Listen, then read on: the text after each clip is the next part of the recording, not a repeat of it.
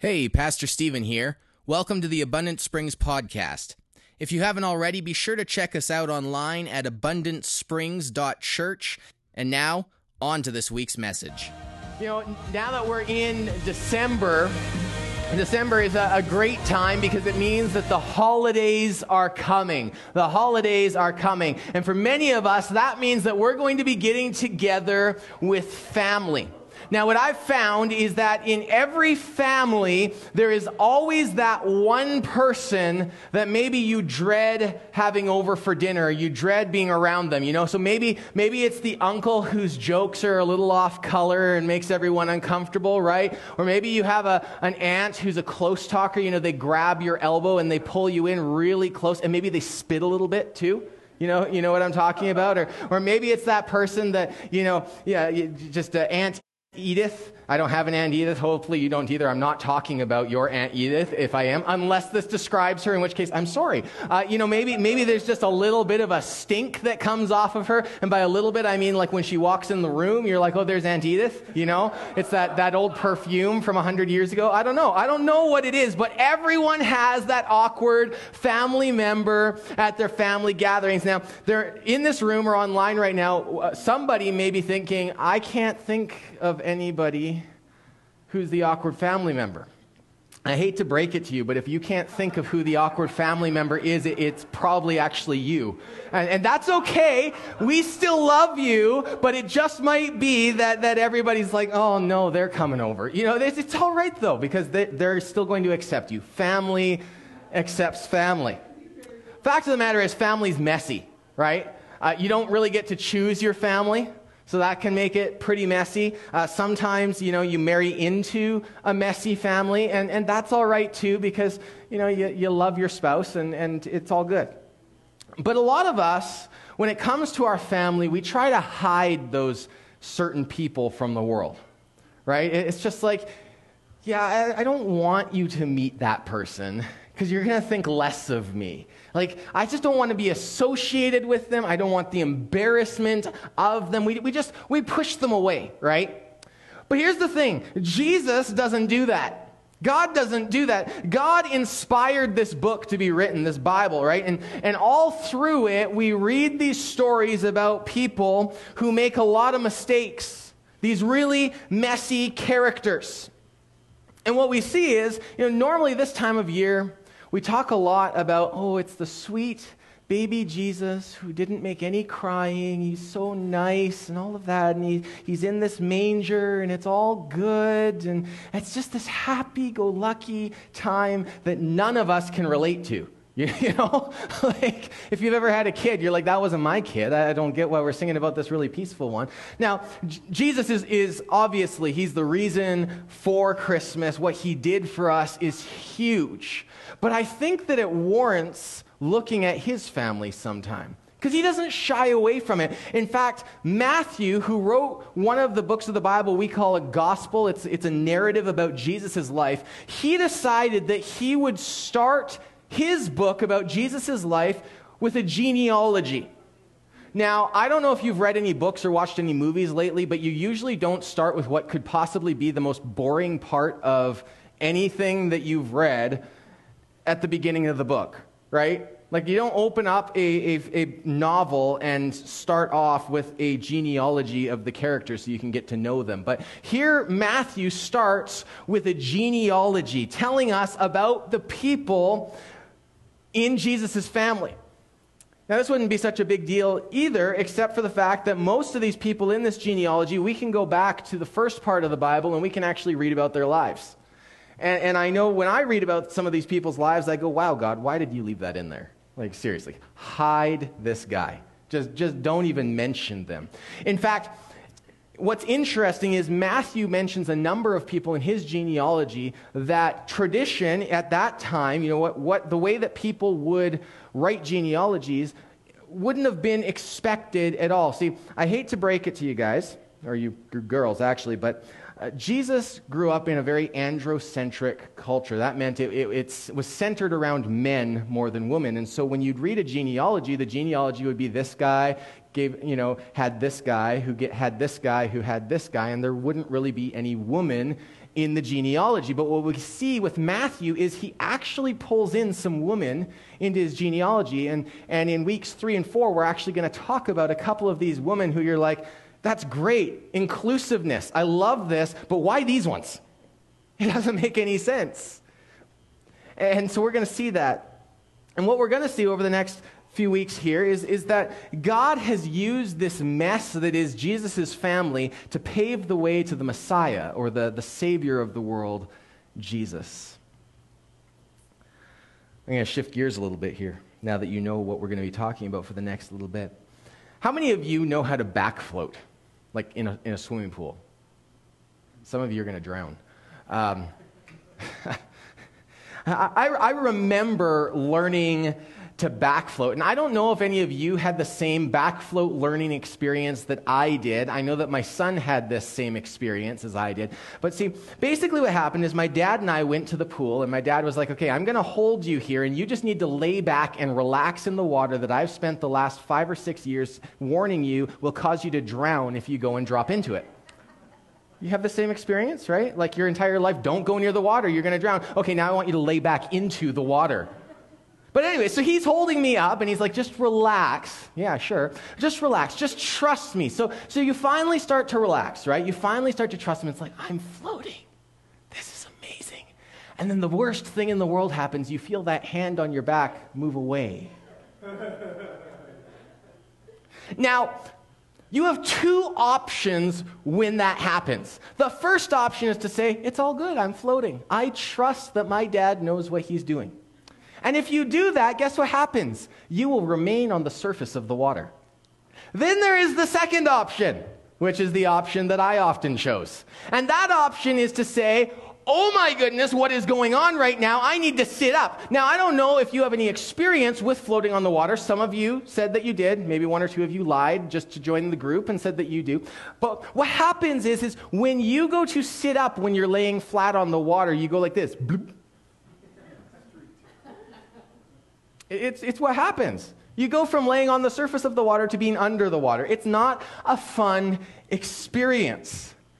And many of us, in our faith in Jesus, we have experienced this floundering faith. And instead of staying up on the surface and going, okay, God knows what he's doing, we panic, we try to take things into our own hands, and what do? Bloop.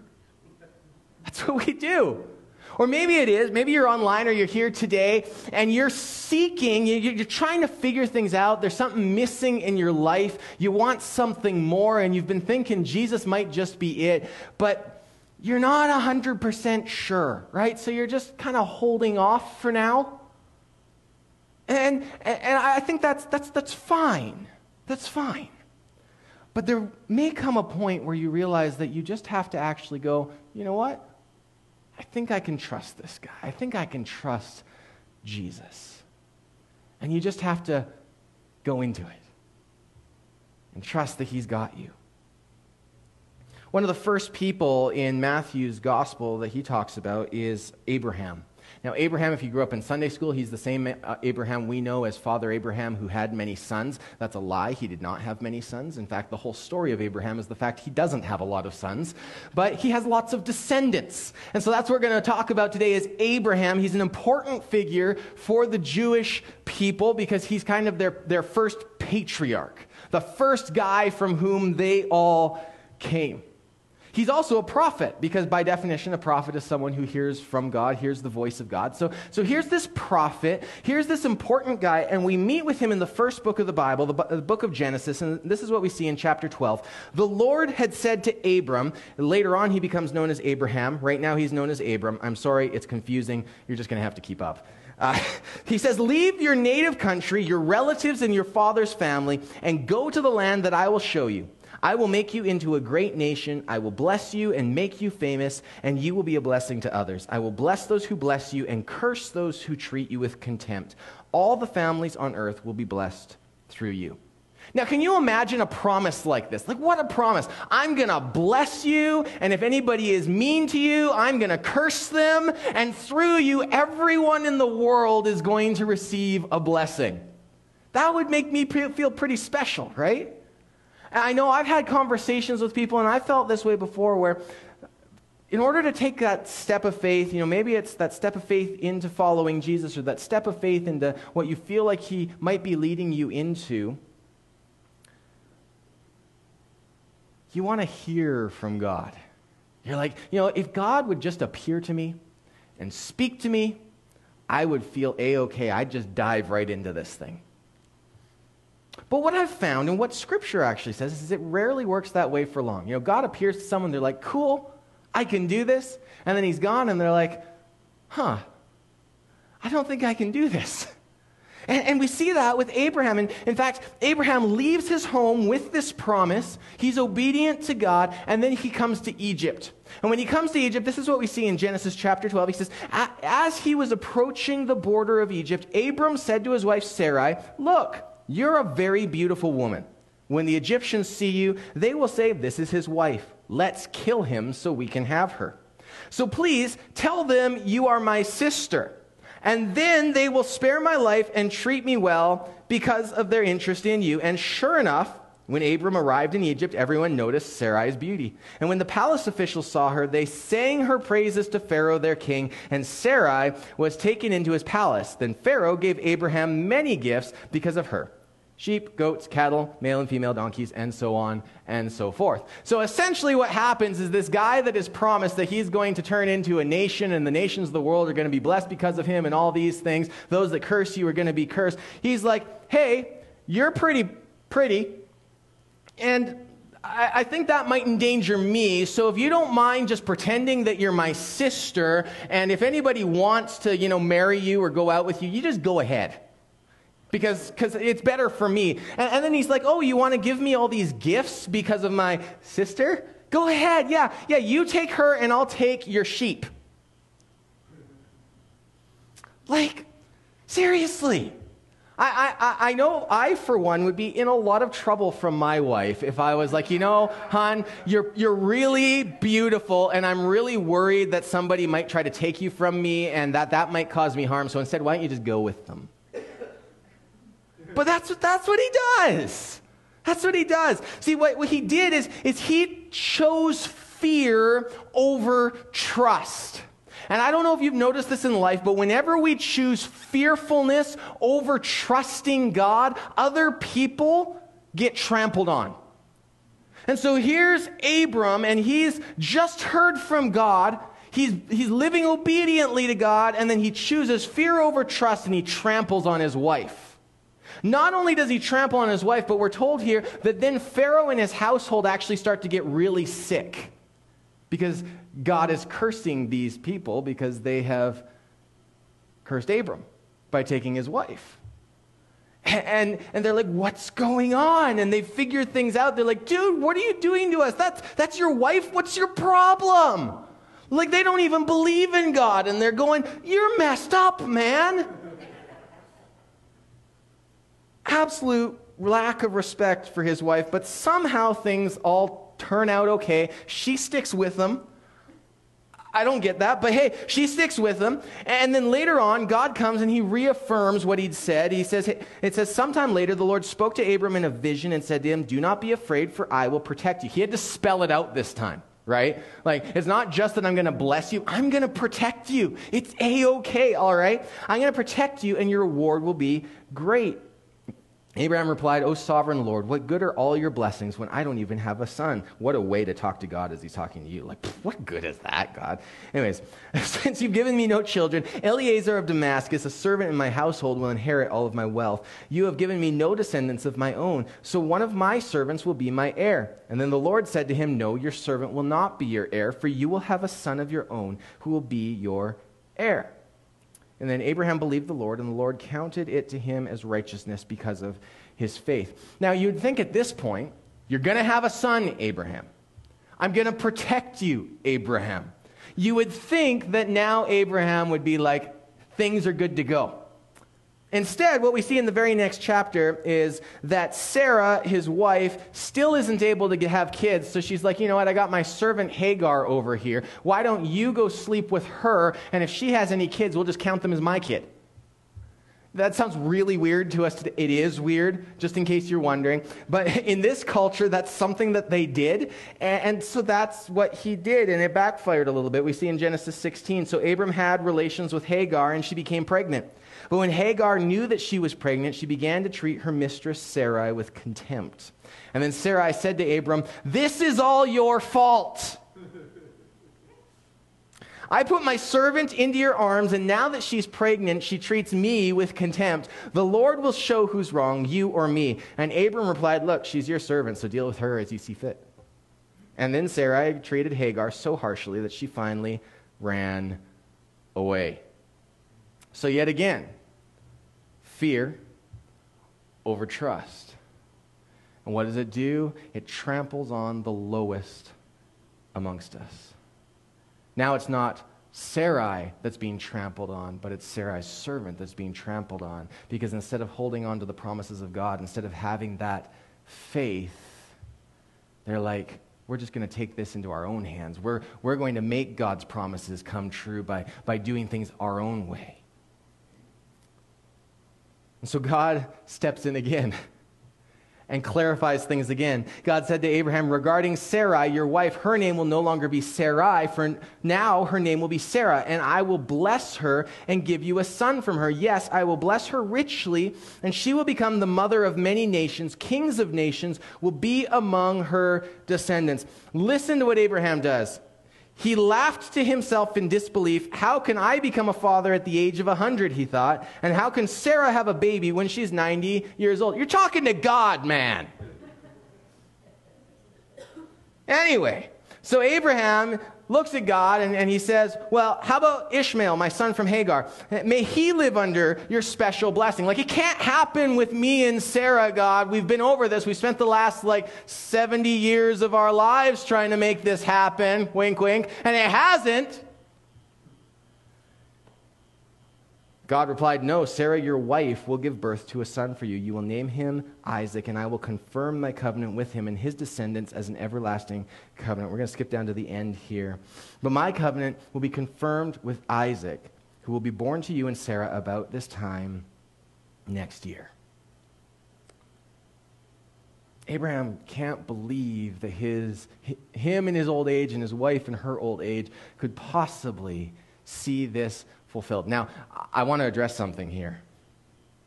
100 years old and 90 years old is pretty old. And by pretty old, I'm just being respectful to people that may or may not be near that. It's really old if you're talking about having kids, right? Like, does anybody even in their 70s or 80s, do you want kids right now? Do you just want to start right now? Hey, I'm going to have a kid. Deal with all that? Anybody? 60s? Do you want kids right now? See, nobody raised their hands. You're all very sane. Good on you. But that's the way the things were here. And so here we are, 100-year-old guy, 90-year-old woman, and God's like, we're going to do this. And now at this point, having been addressed by God, how many times now? 3, 4 times? This father of the faith, this celebrated prophet, this ancestor of Jesus, he must now have the faith that he will be taken care of, right? He must just be like, anything comes my way, I've got it, because God has promised me so much. Well, here we come to chapter 20, and he goes to a place called Gerar. And as he's approaching Gerar, he again looks at his 90-year-old wife, and again goes, "You're really hot." And this king Abimelech, I don't get it, but hey, whatever. This king Abimelech, he might hurt me because of you. And so guess what they do? They do the exact same thing here in Gerar that worked out so well in Egypt. So yet again, says, "This is my sister." King goes, "Hot mama," pulls her into the palace. And God appears to Abimelech and goes, "You have another man's wife. I'm going to kill you." And Abimelech goes, whoa, God, I haven't done anything with her yet. I'm happy to give her back. And so he does. He's like, "Abraham, you're lousy. Get lost." And so that's what he does. He gives Abraham his wife back, and they are basically told to get lost, and they leave. And we laugh about these things because it seems ridiculous to us. But then I look over my life and my faith, and I start to realize that there have been a lot of times in my life where in my relationship with Jesus and the things that he's told me to do and the promises he's given me in Scripture and personally, where I've gotten a little wishy-washy too, where I've tried to put things in my own hands. And we all do this, right? We'll step on other people to try to get ahead, to be able to save a little bit more, right? To put a little bit more in the bank. I'm not saying that savings is bad, but when we start to get savings, start stepping on people that can't help themselves to make sure that we're nice and comfortable, and if anything bad happens, that we're just good to go, we got to be careful with these things, right? Or in our culture nowadays, you can buy insurance literally for anything. And so a lot of us, we buy insurance for everything. I'm pretty sure that there's probably an insurance that covers you stubbing your toe, and I don't know what that would actually cover, so I'm going to backtrack on that. You can laugh at me silently in your head, and we'll move on. But, you can just take it all away from God and try to rely on yourself for all of these things. And what I want to ask you today is when you start to struggle in your faith like Abraham did, does it disqualify you from the blessings of God? Does it disqualify you from being used by him? Does it make it so that he can't do through you what he wants to do? Does it make it so that maybe, you're not saved if you are back and forth and not sure about trusting Jesus and all these things, but you do, but then you mess up and all of this? What I want to share with you today is that he steps into the gaps in your faith, and he picks you up when you fall. And listen, I've had this experience so many times where I've just fallen flat on my face in my faith, and God's been like, I'm right here. I got you. And he picks me back up. He strengthens you when you're weak. I can't do it. He says, that's all right, because I'm here. I've got this. I'm doing this with you. I'm doing this alongside you. In fact, Jesus told his followers that amazing things could happen with faith as small as a mustard seed. I don't know if you've ever seen a mustard seed before, but it's really, really, really small. And in fact, Jesus uses this illustration. He says that this mustard seed starts out as one of the smallest of all seeds, but when you plant it and it grows into a tree, it grows into a tree that's capable of having birds nest in its branches. Becomes a strong plant. And he says amazing things can happen with just a little trust. Just a mustard seed of faith. And that's really, if you forget anything that I've said, I hope you don't forget this, and that is a small amount of faith can be used by Jesus to do big things. A small amount of faith can be used by Jesus to do big things. I'm going to say it a third time, just partially to annoy you and partially so you don't forget it. A small amount of faith can be used by Jesus to do big things. And so when you feel like God is calling you into something, but you're like, I can't do it. If he has called you into it, a small amount of faith that says, I'm going to take this one step here, we're going to see what Jesus does. That small amount of faith can be used by Jesus to do big things. And look at Abraham. We've already established this guy made a lot of mistakes. Some of them that were pretty messed up, right? But he kept on holding on to God. He'd fall down on his face and God would come back and be like, yeah, no, I trust in you. I'm going to take the next step. And he'd take the next step. And then he'd fall on his face again and he'd get back up and he'd take the next step. And God didn't say, you know what, Abraham, I'm going to find someone else. But he used him. He used him for great things. And you know what we see is that Abraham's faith actually started to get stronger to the point where when we come to the book of Hebrews in the New Testament of the Bible, we see Abraham listed among some of the heroes of the faith, which is mind-boggling. But he is, because he kept on going, he kept on trusting, he kept on believing, because he believed that no matter what happened, that God would, in fact, carry out his promises. His obedience and his perseverance was used by God, and through this imperfect man, who was a lot like you and me, God saved the world. Friends, the fact of the matter is, it's not what we can do, it's what Jesus can do. That's the truth of the gospel, is that in this broken, messed up world because of our sinfulness, there's this world where we're stuck, where our wheels just spin, where we can't get good enough to overcome what's coming our way, where we don't feel strong enough or big enough to be able to climb out of the mess, to find hope, to find that peace, to find joy in whatever circumstances may come our way, that Jesus has stepped in and done what we could not do for ourselves. That's the hope of the gospel. You can't live a perfect life, but Jesus did. God came in the form of his Son, Jesus Christ, and he lived a perfect life as fully God and fully man here on earth, and we crucified him for it. And on that cross, he took all of our brokenness, all of our shame, all of our sinfulness, and he put it on himself, and he bore that to death. But he didn't stay dead, but 3 days later rose again victorious over sin, death, and Satan. And he says, you couldn't do this for yourself. But here, I've done this for you. Here's my life. Here's my hope. Here's my salvation. Here's my freedom. Here's my wholeness. And he leads us step by step by step into greater things. And when we fall on our faces, we all do. I do. So we fall on our faces, sometimes more than we'd care to admit. He's right there with us saying, I get it. I love you. Come with me. Let me help you through this. A small amount of faith can be used by Jesus to do big things. You might look at our community and you might think there's no way that a little church could make a big impact on a community like Pincher Creek.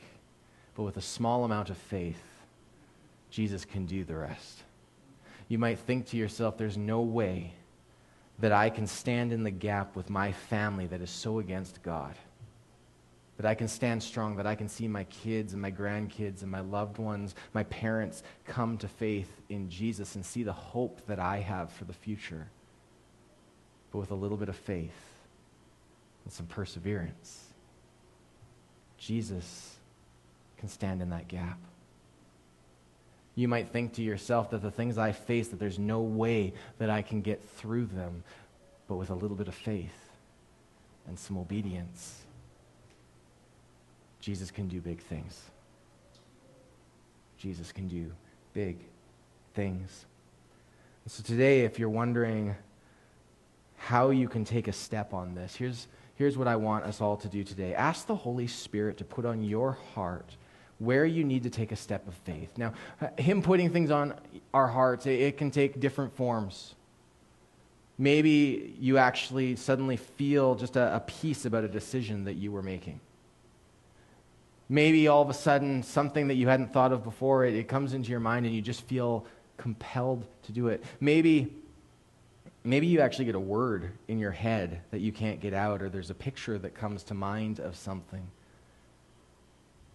There's a variety of ways that God can speak to us, that he can lead us, that he can give us just a feeling, an emotion. Not that we should be led by our emotions, but he gave us emotions for a reason, and he can lead us into what's next if we ask him as we go forward. Maybe someone comes to you and they say something, and all of a sudden it's like they're speaking just randomly, directly into your situation that they knew nothing about. Maybe that's your confirmation of what step you need to take in faith. It could be a big one. Maybe God's calling you to start something big. Maybe God's calling you to stop something that just isn't doing it anymore and you're afraid. It can be something small, a conversation, a phone call, making a snack and taking it to a neighbor. I don't know what it is for you. God does. So I'm going to pray for us today, and I'm just going to pray that you'll take that time and that the Holy Spirit will meet you in that place and just begin to show you that next step of faith. So will you join me in praying today? Heavenly Father, thank you, Lord, that you don't abandon us, That you don't say, well, yeah, you guys all failed. But that, Lord, you give us example after example of the messiness that led to such great things that we celebrate this Christmas and Easter and all through the year. God, right now, some of us may actually be facing things in our lives that seem too big. Maybe we're afraid. Maybe we're just not sure that you can actually speak to us or lead us. Lord, will you just begin to give us a peace? And will you help us to diligently come to you seeking what that step of faith is until you show us, until you lead us, Lord God. I pray for each person here that you will give us the small bit of faith that we need. And God, that you will step into the gaps in our faith and do something powerful through each one of us and through this church, Lord God, that we'll see this community come to know you, and that through that people will find freedom and the hope they have been wanting for so long, Lord God. Thank you, Jesus. In your name, amen. Maybe you're listening and you've been seeking Jesus for a while, trying to make sense of who he is and what he's all about. I want you to know that God, in his infinite love, has been pursuing you. God wants to have a life-giving relationship with you. But the fact is that every person is born with a rebellious heart and is separated from the life that only comes through a true relationship with their Creator. So God did something magnificent. He knew that we could not repair the broken relationship ourselves, so he came to us. And we're told that while we were still sinners in active rebellion against God, Jesus Christ died for us. In John 3:16, Jesus said, "For God so loved the world that he gave his only Son, that whoever believes in him will not perish, but will have everlasting life." So, if you're ready to have that newfound life through a relationship with Jesus, I'd like to invite you to pray a prayer with me, confessing with your mouth that Jesus is Master and believing in your heart that God raised him from the dead. As you dedicate your life to following Christ Jesus, you will receive forgiveness for your sins, and you will be adopted into the family of God. Let's pray. God, I know that I'm a sinner. I know that I deserve the consequences of my sin. However, I'm trusting in your Son, Jesus Christ, as my Savior. I believe that his death and resurrection provided for my forgiveness. I trust in Jesus and Jesus alone as my Master and my Savior. Thank you, Lord, for saving me and forgiving me. Help me to leave my old ways behind and to live as you would have me live from this time forward. In Jesus' name I pray. Amen. If you just prayed that prayer from your heart, I want to welcome you into the family of God. Your next step is to connect with a local church so that you can be shown how to grow in this new relationship with Jesus. Thanks for listening, and I hope you'll join us again next week for more Bible-based encouragement.